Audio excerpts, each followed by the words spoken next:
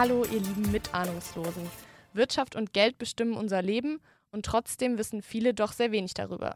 Dazu gehöre auch ich. Ich bin Lena Zimmermann, Journalistin bei Update, studierte Molekularmedizinerin, nicht uninteressiert an Wirtschaft und Geld, aber dennoch leider ziemlich unwissend. Doch damit ist jetzt Schluss, denn jetzt gibt es für mich und euch diesen Podcast schnell verdient.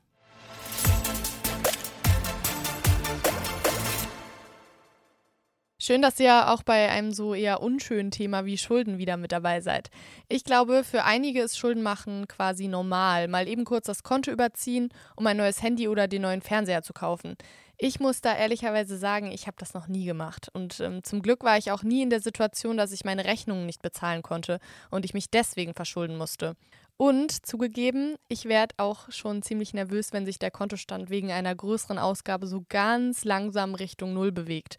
Aber vielleicht ist das ja gar nicht so katastrophal, wie ich mir das vorstelle. Wenn die Zinsen doch gerade niedrig sind, wie ich gelernt habe, wäre es da vielleicht gar nicht so schlimm, genau jetzt Schulden zu machen. Wann ist Schuldenmachen in Ordnung und wann sollte man es lieber lassen? Und kann ich trotz Schulden auch am Aktienmarkt investieren? Das alles und noch ein paar Fragen mehr habe ich Barbara Brandstätter gestellt. Sie ist Professorin für Wirtschaftsjournalismus an der Hochschule Neu-Ulm und schreibt auch regelmäßig in der Frankfurter Allgemeinen Zeitung über Verbraucherthemen. Also zu aller Anfang, was sind eigentlich Zinsen? Kann man sagen, Zinsen sind der Preis für Geld und Risiko? Ja, das kann man durchaus sagen. Also der Zins ist der Preis, den ich für Geld zahle, das mir für einen bestimmten Zeitraum zur Verfügung gestellt wird. Und die Höhe des Zinssatzes richtet sich natürlich nach verschiedenen Parametern. Also zum Beispiel nach dem Zinsniveau. Momentan ist das relativ niedrig. Es hängt natürlich auch davon ab, wie hoch die Summe ist, die man sich leihen will. Oder aber auch von der Bonität des Schuldners hängt das natürlich auch ab. Also Bonität des Schuldners heißt, wie kreditwürdig ist eine Person. Wenn ich einer Person Geld gebe, wie wahrscheinlich ist es dann, dass sie mir das Geld irgendwann auch wieder zurückzahlt? Wer entscheidet darüber, ob ich jetzt kreditwürdig bin? Letztendlich die Banken oder sagen wir so, die Person, die dir dann Geld leihen will, die entscheidet dann, ob du kreditwürdig bist. Und da verlässt man sich auf so Auskunfteien. Ich glaube, die bekannteste Auskunftei ist die Schufa. Die ermittelt dann einen Score. Und aus dem geht dann hervor, wie kreditwürdig die Person ist. Das heißt, wie wahrscheinlich es ist, dass die Schulden dann auch in dem Zeitraum wieder zurückgezahlt werden. Warum sind die Zinsen eigentlich gerade so niedrig? Die Zinsen sind aktuell niedrig, da können wir ein bisschen in die Geschichte zurückgehen. Die sind so niedrig, Auslöser war damals die Finanzkrise. Damals sind etliche Länder dann in die Rezession geschlittert und die Wirtschaft ist also geschrumpft. Und um die Wirtschaft wieder anzukurbeln, haben die Zentralbanken eben die Zinsen gesenkt. Diese niedrigen Zinsen werden idealerweise von den Banken dann an die Unternehmen und die Verbraucher weitergegeben. Und das bedeutet natürlich, wenn ich niedrige Zinsen habe, dann wird Sparen unattraktiv. Also insbesondere, wenn ich mein Geld eben auf sicheren Anlageformen habe, das heißt auf Girokonten, auf Tagesgeldkonten gebunkert habe, da bekomme ich momentan aktuell überhaupt keine Zinsen oder sehr wenig Zinsen. Dann gibt es noch die Inflation, das heißt, der Wert meines Geldes vermindert sich. Und hinzu kommt aktuell noch, dass immer mehr Kreditinstitute auch Negativzinsen verlangen. Das heißt, wenn ich Geld auf meinem Tagesgeldkonto, auf meinem Girokonto gebunkert habe, dann habe ich aktuell das Problem, dass ich sogar noch negative Zinsen für mein Guthaben zahlen muss. Das heißt, Sparen ist relativ unattraktiv in der aktuellen Situation. Und umgekehrt ist es natürlich aktuell attraktiv, Kredite zu nehmen, weil sie de facto günstig sind. Also weil ich sehr wenig Zinsen für meinen Kredit zahlen muss. Letztendlich sollen aufgrund dieser Niedrigzinspolitik Firmen und Privatleute angehalten werden, Geld auszugeben und zu investieren. Das heißt im Endeffekt auch Kredite aufzunehmen. Also das Ganze soll letztendlich die Wirtschaft ankurbeln. Okay, also die Europäische Zentralbank hält die Zinsen niedrig. So nach dem Motto, je billiger das Geld ist, desto eher wird investiert und ich gebe Geld aus, weil es kostet ja auch fast nichts, sich Geld zu leihen. Genau so ist es, ja. Wäre es dann jetzt nicht gerade die optimale Gelegenheit eigentlich, um sich was anzuschaffen, was ich mir nicht leisten kann? Sag mal, gegen Konsum ist erstmal überhaupt nichts einzuwenden. Ne? Problematisch wird es eben nur dann, wenn ich mir Dinge kaufe, die ich mir dann eigentlich nicht leisten kann. Weil wenn ich die 120.000 Euro für, ich weiß nicht, einen Porsche nicht habe, dann helfen mir auch die niedrigen Zinsen nichts. Also dann kann ich mir den Porsche einfach auch nicht leisten. Ne? Das heißt, es wird dann problematisch, wenn die Konsumenten in den Fällen, in denen sie sich die Produkte einfach nicht leisten können, dann vielleicht einen Ratenkauf vereinbaren. Ne? Weil dann muss ich die 1.000 Euro für mein Smartphone nicht direkt auf den Tisch legen und das direkt bezahlen, sondern ich habe die Möglichkeit, Monat für Monat mit geringeren Summen dann meinen Kredit abzustottern. Ne? Und das wird sehr, sehr häufig inzwischen genutzt. Und dann habe ich eben ein Problem, wenn ich das öfter mache, dann kann ich zum einen den Überblick verlieren. Oder aber es kann ja auch immer irgendwas passieren. Es kann sein, dass ich arbeitslos werde oder jetzt in Corona-Zeiten haben wir gesehen, dass ich dann in Kurzarbeit gehe. Das heißt, ich habe Monat für Monat weniger Geld, das ich ausgeben kann. Und dann komme ich ganz schnell in die Bredouille, wenn ich eben da Monat für Monat eben auch schon einen hohen Betrag zahlen muss, um meine Schulden zu begleichen. Also wäre es eigentlich immer besser, ich könnte die Anschaffung, also den Porsche jetzt zum Beispiel, einfach komplett bezahlen? So auf einmal? Ja, das wäre besser, weil ich dann auch nicht das Risiko habe, dass ich irgendwie in die Überschuldung komme. Es gibt auch ganz viele Konsumenten, die Geld auf dem Tagesgeldkonto liegen haben, also Geld sparen und dann Kredite aufnehmen. Und das ist auch unlogisch, weil wir haben ja schon gesehen, momentan bekomme ich keine Zinsen, die Inflation entwertet auch mein Erspartes. Und wenn ich dann noch einen Kredit aufnehme, um mir beispielsweise ein Auto zu finanzieren, dann zahle ich ja auch vergleichsweise hohe Zinsen. Also so viele Zinsen bekomme ich momentan überhaupt nicht für Erspartes. Deshalb auch immer der Tipp, wenn ich sparen möchte, dann sollte ich zuerst meine Schulden zurückzahlen, weil da spare ich am meisten Zinsen, weil aufs Ersparte bekomme ich momentan gar nicht so viel. Aber manchmal ist es ja gar nicht möglich, die ganze Summe auf einmal zu zahlen. Also ich denke da jetzt zum Beispiel an den Studienkredit oder was ist, wenn ich mir ein Haus kaufen möchte? Da kommt man ja nicht drum rum, sich Geld zu leihen.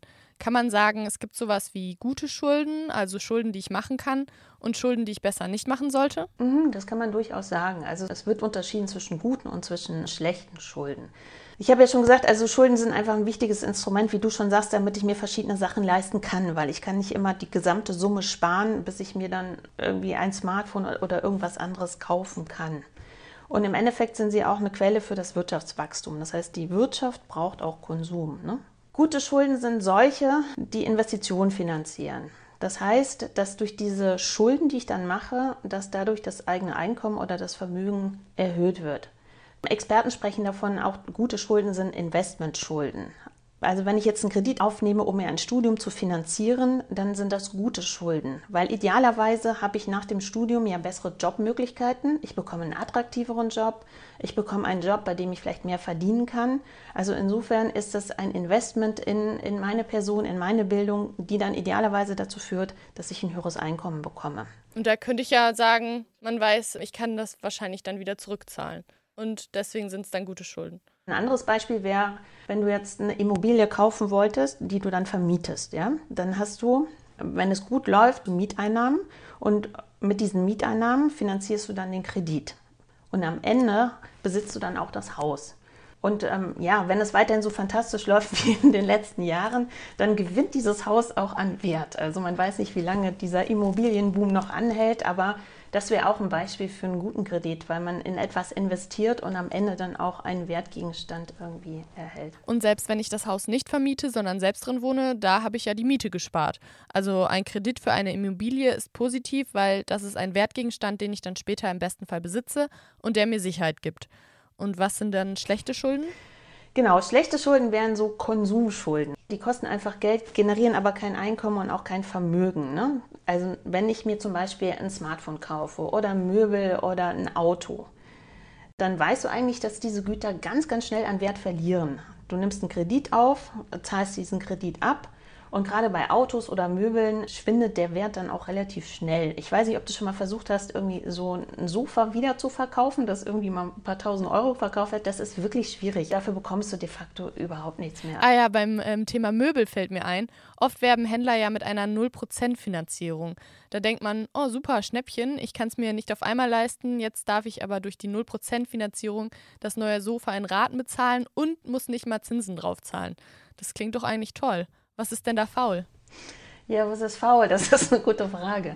Es ist in der Tat so, dass es überall diese 0% Finanzierung seit geraumer Zeit gibt. Also das gehört eigentlich so zum Standard. Wenn man einkaufen geht in Möbelhäusern oder wo auch immer, da wird einem immer diese 0% Finanzierung angeboten.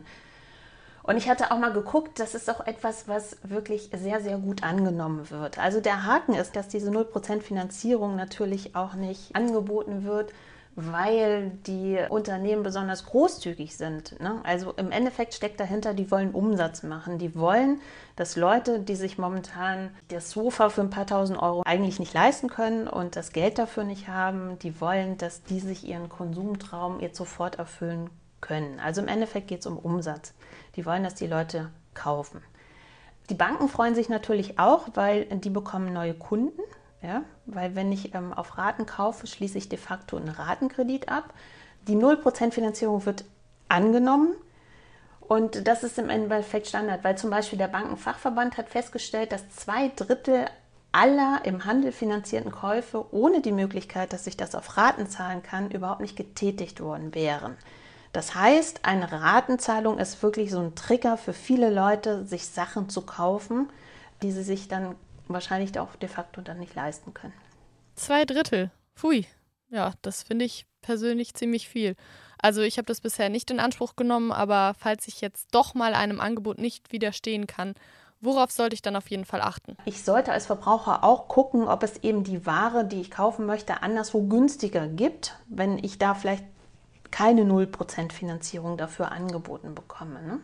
Und ein weiterer Punkt ist natürlich auch, dass ich wirklich akribisch gucken sollte bei 0% Finanzierung, welche zusätzlichen Kosten da auch entstehen. Deshalb sagen Experten auch immer, ich soll bei Krediten, die ich aufnehme, auch immer auf den Effektivzins gucken. Effektivzins ist der Zins, in dem alle möglichen Kosten enthalten sind. Das heißt, wenn ich genau wissen will, welche Kosten letztendlich unterm Strich tatsächlich auf mich zukommen, muss ich immer den Effektivzins angucken. Ein weiterer Punkt ist auch, wo ich aufpassen muss, nicht nur bei der 0% Finanzierung, häufig wird mir auch bei Krediten so eine Restschuldversicherung angeboten.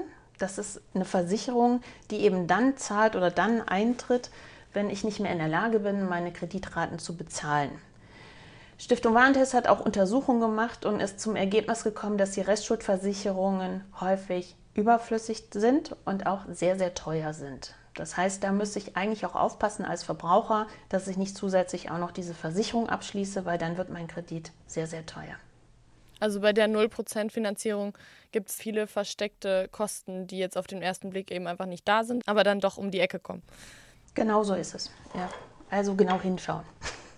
Und wenn ich nicht auf Raten zahlen möchte, dann könnte ich doch mein Konto auch einfach überziehen. Wenn ich mein Girokonto überziehe und meinen Dispo-Kredit in Anspruch nehme, dann ist das eine ganz schlechte Variante. Weil eine Erhebung von Stiftung Warentest Ende vergangenen Jahres zum Beispiel gezeigt hat, dass die Banken im Schnitt immer noch 9,61% Zinsen nehmen, wenn ich in meinen Dispo-Kredit rutsche. Das heißt, ich zahle sehr, sehr viel Zinsen dafür, dass ich mir irgendein Konsumgut kaufe, das ich meine, jetzt unbedingt besitzen zu müssen. Ja? Also Dispo-Zinsen, Girokonto überziehen ist eine wirklich schlechte Variante. Da sind Ratenkredite günstiger, weil ich da weniger Zinsen zahlen muss. Dann noch zu einem anderen Wort, was auch immer so umherschwirrt, wenn man über Schulden redet, und zwar Tilgung. Also Tilgung heißt ja Schulden zurückzahlen, aber was genau bedeutet das? Also in welchem Zusammenhang steht Tilgung jetzt zu Zinsen? Also die Tilgung ist immer der Anteil des Kredits, den ich jeden Monat zurückzahle. Ja? Das heißt, je höher meine Tilgung ist, umso einen höheren Anteil meines Kredits zahle ich jeden Monat zurück. Also je höher die Tilgung, umso schneller habe ich meinen Kredit dann abgezahlt. Das spielt eine große Rolle, die Höhe der Tilgung, insbesondere jetzt in dem Niedrigzinsumfeld und insbesondere auch, wenn ich mir eine Immobilie finanzieren möchte. Weil die Tilgung plus Zinsen sind im Endeffekt der Betrag, der jeden Monat vom Konto abgeht. Ja? Also wenn ich jetzt ein Hypothekendarlehen habe, dann besteht das aus Tilgung. Ich vereinbare einen Prozentsatz, also eine Tilgungshöhe, und ich habe einen Zinssatz für meinen Kredit. Zusammengenommen Tilgung und Zinsen sind das, was jeden Monat abgezogen wird von meinem Konto. Da muss ich eben gucken, kann ich mir das leisten oder welche Summe kann ich mir leisten. Wir haben ja vorhin gesagt, wenn ich mir eine Immobilie kaufe und ich spare dadurch meine Mietausgaben, weil ich 1.000 Euro Miete im Monat zahle, dann könnte ich 1.000 Euro ja in Tilgung und Zinsen in meinen Hypothekenkredit investieren. Warum ist das wichtig jetzt mit den niedrigen Zinsen? Da ist eben wichtig, dass ich eine möglichst hohe Tilgung vereinbare, weil die Verbraucher aktuell ja vergleichsweise wenig Zinsen zahlen. Also, wir haben ja gesagt, dieses Paket Tilgung und Zins ergibt die Summe im Monat, die ich dann zahle für meinen Kredit. Und das heißt natürlich, wenn diese Zinsen niedrig sind, zahle ich natürlich wenig Zinsen. Dann habe ich aber die Möglichkeit, mehr von meinem Kredit zurückzuzahlen, das heißt, einen höheren Teil zu tilgen. Und da muss ich eben insbesondere aufpassen, wenn die Zinsen niedrig sind, sollte ich eine hohe Tilgung vereinbaren, vielleicht 2, 3 oder noch mehr Prozent, damit ich meinen Kredit möglichst schnell zurückzahlen kann. Ist insofern wichtig, weil wenn ich meinen Kredit schnell zurückzahlen kann, dann habe ich am Ende der Laufzeit meines Kredits dann weniger Schulden übrig. Weil gerade bei einer Immobilienfinanzierung, wenn ich aktuell vielleicht nur 1% Zinsen zahlen muss, ich habe auch noch eine niedrige Tilgung, dann habe ich ja nach 10 Jahren noch ganz, ganz viel Restschuld übrig von meinem Haus und dann brauche ich eine Anschlussfinanzierung und dann kann es eben kritisch werden, wenn in der Zwischenzeit die Zinsen gestiegen sind. Also wichtig ist bei niedrigen Zinsen eine möglichst hohe Tilgungsrate zu vereinbaren. Was aber passiert, wenn die Zinsen steigen, das klären wir nach einer kurzen Werbepause.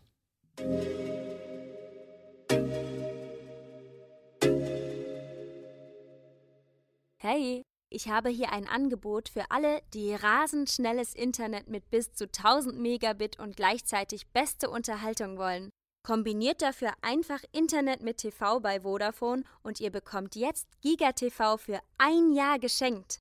Mit GigaTV genießt du die volle Entertainment-Vielfalt, TV-Sender in HD-Qualität und hast Zugriff auf ausgewählte Streamingdienste wie Netflix und DAZN. Das Ganze kannst du natürlich auf all deinen Geräten wie Handy, Tablet oder TV nutzen. Das Angebot gilt für alle, die bereits Vodafone Highspeed-Internet-Kunden sind und für alle, die es werden wollen. Sichere dir jetzt GigaTV für 1 Jahr geschenkt unter vodafone.de/gigakombitv oder in deinem Vodafone-Shop.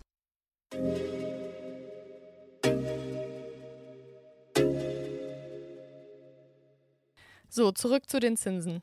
Jetzt gerade ist das Zinsniveau niedrig, aber kann sich das nicht wieder ändern und dann sitze ich da mit meinen Mega-Schulden? Was passiert, wenn ich gerade einen großen Kredit aufgenommen habe und dann die Zinsen steigen? Also wenn man einen Kredit mit einer langen Laufzeit abgeschlossen hat, dann kann man sich erstmal entspannt zurücklehnen, ne? Weil ich schließe ja am Anfang, wenn ich einen Kredit vereinbare, also einen Ratenkredit abschließe, dann vereinbare ich ja über welche Summe und es steht auch schon fest, zu welchem Zinssatz ich das mache und wie viel ich jeden Monat wieder zurückzahlen muss. So, das ist fix. Und da können in der Zwischenzeit auch die Zinsen steigen, weil ich habe ja meinen Vertrag abgeschlossen damals zu dem günstigen Zinssatz. Also insofern kann ich da ganz entspannt sein. Problematisch wird es immer nur dann, wenn ich nach dieser Laufzeit noch weitere Schulden habe. Das ist häufig eben bei Immobilienfinanzierung der Fall. Da habe ich das Haus noch nicht komplett finanziert, noch nicht komplett bezahlt und dann brauche ich eine Anschlussfinanzierung. Selbst wenn die Zinsen nur leicht gestiegen sind, dann ist es problematisch, weil ich einen sehr teuren Kredit dann abschließen muss mit höheren Zinsen. Und gerade bei so größeren Summen, bei denen es ja bei Immobilien geht, kann es sein, dass ich mir dann den Kredit dann auch nicht mehr leisten kann.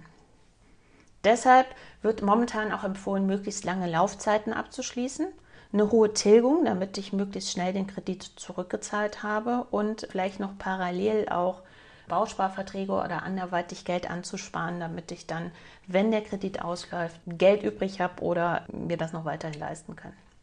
Auch wenn ich immer alles richtig gemacht habe, kann es ja trotzdem sein, dass ich mal in die Schuldenfalle tappe. Also Job verloren oder das Auto geht noch kaputt und dann sind da plötzlich Rechnungen, die ich nicht mehr bezahlen kann. Das soll ja jetzt auch gerade in der Corona-Krise auch mal öfter vorgekommen sein. Ich habe da gelesen, zum Stichtag 1. Oktober 2020 wurde für Deutschland eine Überschuldungsquote von rund 9,87% gemessen. Damit sind etwa 6,85 Millionen Bürger über 18 Jahre überschuldet. Das, finde ich, klingt ganz schön viel. Also das wäre ja quasi jeder Zehnte. Das ist viel, weil vor allen Dingen, wenn wir uns überlegen, wann ist man überhaupt überschuldet? Also überschuldet ist man erst dann, wenn man nicht mehr in der Lage ist, seinen Lebensunterhalt zu finanzieren und seine Schulden zurückzuzahlen. Dann ist man überschuldet, ne? Wenn ich jetzt einen Kredit aufnehme, um mir ein Smartphone zu kaufen, dann bin ich verschuldet. Ich bin aber nicht überschuldet, ne? Also da bin ich schon in einer relativ prekären Situation. In die Situation, wie du sagst, geraten viele Verbraucher oder Selbstständige aktuell unverschuldet aufgrund der Corona-Krise, weil wir wissen alle, viele Selbstständige mussten von heute auf morgen die Geschäfte schließen, sie können keinen Umsatz mehr machen. Andere Leute waren in Kurzarbeit oder haben ihren Job verloren. Also Experten gehen davon aus, dass die Zahl der überschuldeten Personen aufgrund der Krise auch nochmal steigen wird. Aber auch in Nicht-Pandemie-Zeiten gibt es ja verschiedene Gründe für die Überschuldung, also dass Leute ihren Lebensunterhalt und die Schulden nicht mehr begleichen können. An erster Stelle steht da zum Beispiel auch Arbeitslosigkeit, ein geringes Einkommen, eine gescheiterte Selbstständigkeit oder wenn man sich vom Partner trennt. Das sind alles so Faktoren, die dazu führen, dass man eben in eine Überschuldung gerät. Dazu gehört aber auch, wie die Experten auch sagen, so eine unwirtschaftliche Haushaltsführung. Ne? Und natürlich erliegt man auch leicht den Verlockungen des Konsums. Wir haben schon über die 0% Finanzierung gesprochen. Und viele Leute wollen eigentlich ihre Bedürfnisse möglichst schnell befriedigen. Das heißt, wenn ein neues Smartphone auf den Markt kommt, dann möchte man das eben unbedingt haben. Man will da nicht lange drauf hinsparen. Und im Endeffekt, wenn man sich das nicht leisten kann, dann gibt es ja auch diese Ratenzahlung. Und wenn viele Leute diese Ratenzahlung eben in Anspruch nehmen, dann ist die Gefahr auch relativ groß, dass ich den Überblick verliere. Und wenn ich dann noch arbeitslos werde oder vielleicht in Kurzarbeit bin und weniger Geld im Monat zur Verfügung habe, dann bin ich eben sehr, sehr schnell verschuldet und dann auch irgendwann überschuldet. Um was für Summen geht es denn da bei der Überschuldung? Das Institut für Finanzdienstleistungen in Hamburg gibt auch regelmäßig einen Überschuldungsreport heraus. Und die kommen zum Ergebnis, dass immer häufiger Leute eben überschuldet sind, die relativ kleine Kredite aufgenommen haben. Also es geht da nicht um Hunderttausende Euro, wenn Leute in die Überschuldung kommen, sondern es liegt häufig daran, die haben wenig Ersparnisse oder keine Ersparnisse, die haben ein geringes Einkommen und können dann eben mit dem Geld, das ihnen zur Verfügung steht, ihre Schulden nicht mehr bezahlen und die Zinsen. Weil ich dachte auch immer, das geht um ganz große Summen. Nein, das sind 30.000, 40.000, 15.000 Euro.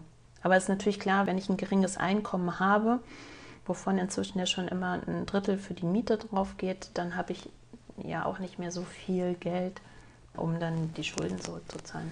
Und wenn ich jetzt mal in diese Schuldenspirale reingekommen bin, wie komme ich da wieder raus? Also ganz wichtig ist, glaube ich, sich zunächst einen Überblick zu verschaffen. Also das gute alte Haushaltstagebuch. Also sich wirklich klar zu machen, wie viel Geld habe ich jeden Monat zur Verfügung, was bezahle ich alles. Und das ist eigentlich auch eine ganz gute Möglichkeit, die Kontoauszüge durchzugehen und zu gucken, welche Abos habe ich denn laufen, wofür gebe ich eigentlich Geld aus. Brauche ich das tatsächlich? Und ich glaube, das haben viele in der Corona-Krise jetzt auch genutzt. Die hatten Zeit, um einfach mal die Unterlagen zu ordnen.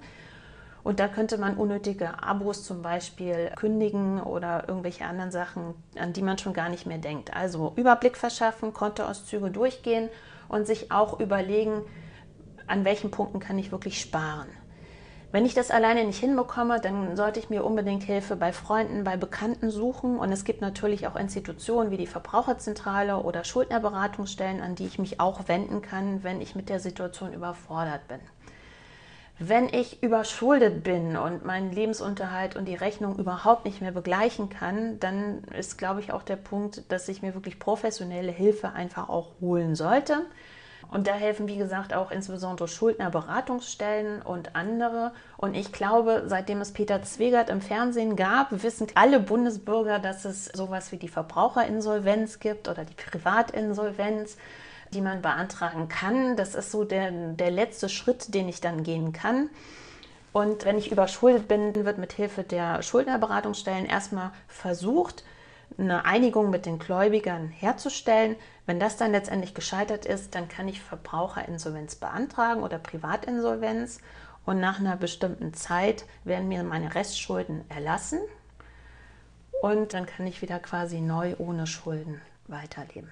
Ich habe mich gefragt, ob ich trotz Schulden investieren kann. Also kann ich mit geliehenem Geld Aktien kaufen? Das machen die Profis ja eigentlich auch, oder? Ja, das machen Profis durchaus, aber nicht jeder ist Profi. Also ich würde dringend davon abraten, weil Aktienkurse sind einfach sehr, sehr, sehr volatil. Ja? Und ich weiß nicht, wie die Märkte reagieren. Wenn ich dann einen Kredit aufgenommen habe, um mir Aktien zu kaufen und die Kurse gehen nach unten, dann muss ich ja trotzdem den Kredit zurückzahlen und habe aber de facto an der Börse Geld verloren. Es wäre natürlich schick, man investiert auf Pump, die Kurse gehen nach oben, man verkauft mit Gewinn, dann kann man den Kredit begleichen und hat auch noch quasi einen Gewinn übrig. Aber das ist zu riskant. Also davon würde ich wirklich dringend abraten. Okay, gut zu wissen. Der wichtigste Punkt, den ich heute mitnehme, ist, Schulden machen sollte man sich vorher wirklich gut überlegen. Auch wenn das Zinsniveau gerade niedrig ist, ich muss mich immer fragen, bevor ich Geld ausgebe, kann ich mir das wirklich leisten und bin ich dazu in der Lage, das Geld, das ich mir geliehen habe, auch wieder zurückzuzahlen. Das Konto zu überziehen ist eine ganz schlechte Idee, aber auch Ratenzahlung hat einige Tücken. Am besten eigentlich immer nur Schulden für etwas machen, wovon ich später profitiere. Also zum Beispiel eine Immobilie, mit der ich später Kosten sparen oder Geld verdienen kann. In der nächsten Folge will ich Barbara über die Steuererklärung ausquetschen. Die steht für mich in diesem Jahr auch das erste Mal an, heißt also, ich habe mal wieder gar keine Ahnung. Aber ich würde natürlich ungern etwas nachzahlen müssen. Wenn ihr mit mir erfahren wollt, wer eine Steuererklärung machen sollte und ob sich das lohnt, hört wieder rein.